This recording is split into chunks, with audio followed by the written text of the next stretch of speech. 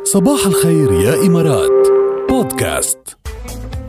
في موضوع الأربعة شكله كتير حبوه جاد كتير يلي دايما ببلش بجملة شو أكتر. اوكي سألناكم من شوي شو أكتر شغلة بتخافوا تخسروها. هيدا هو السؤال. إجاباتكم على 708 وصار معنا اتصالين بدل واحد. معنا أول شي عبد الرحمن، يسعد صباحك. هلا صباح الخير. كيفك؟ تمام الحمد لله. شو الأخبار؟ والله بخير يا عبد الرحمن، بس ما عم نسمعك كتير منيح يعني. هلا سامعني؟ ايه أفضل شو شوي. أكتر شغلة بتخاف تخسرها يا عبد الرحمن؟ أوقات الحاجة هلا بخاف أخسركم. ما سمعنا للأسف.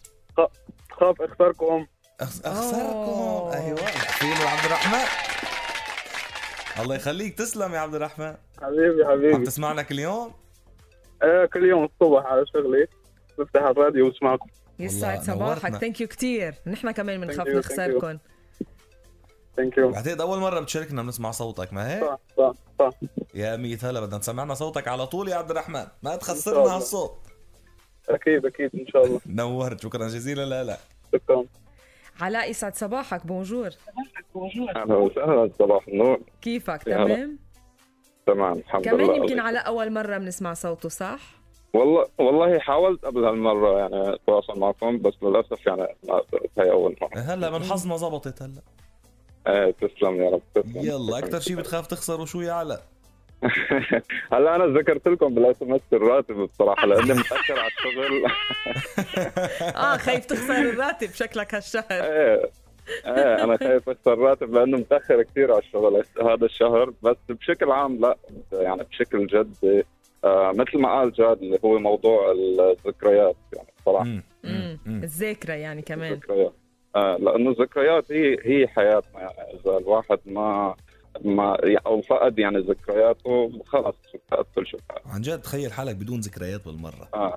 ما بيصير. بالضبط يعني. بدون حنين، بدون يعني نوستالجيا، بدون تذكر لناس والاشياء صارت. عن جد صعب كتير يعني. والدروس والاكسبيرينس كلياتها كل شيء صح برافو عليك. يعني هي اهم.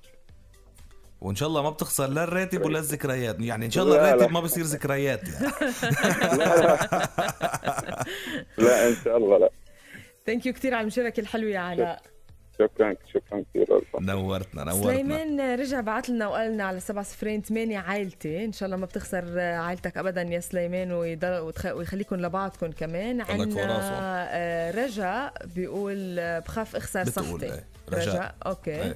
مش رجاء ايه ورجاء بيكون بيقول رجاء بتقول بخاف اخسر صحتي. ان شاء الله تضلك بصحتك وضل صحتك قويه كمان. ايه ان شاء الله يا رب. كمان الصحه شغله كتير مهمه كمان. الواحد بيقول لك يمكن الصحه قبل كل شيء، يمكن الصحه هي الجواب البديهي الاسرع على هيدا السؤال. انه الواحد اذا خسر صحته بيخسر كل شيء. ما في شيء بيعوض يعني. ما لا بتلتز بشيء ولا بتنبسط بشيء ولا فيك تحقق شيء ولا فيك تعمل شيء اذا خسران صحتك. فان شاء الله بتضلوا بصحتكم جميعا يا جماعه.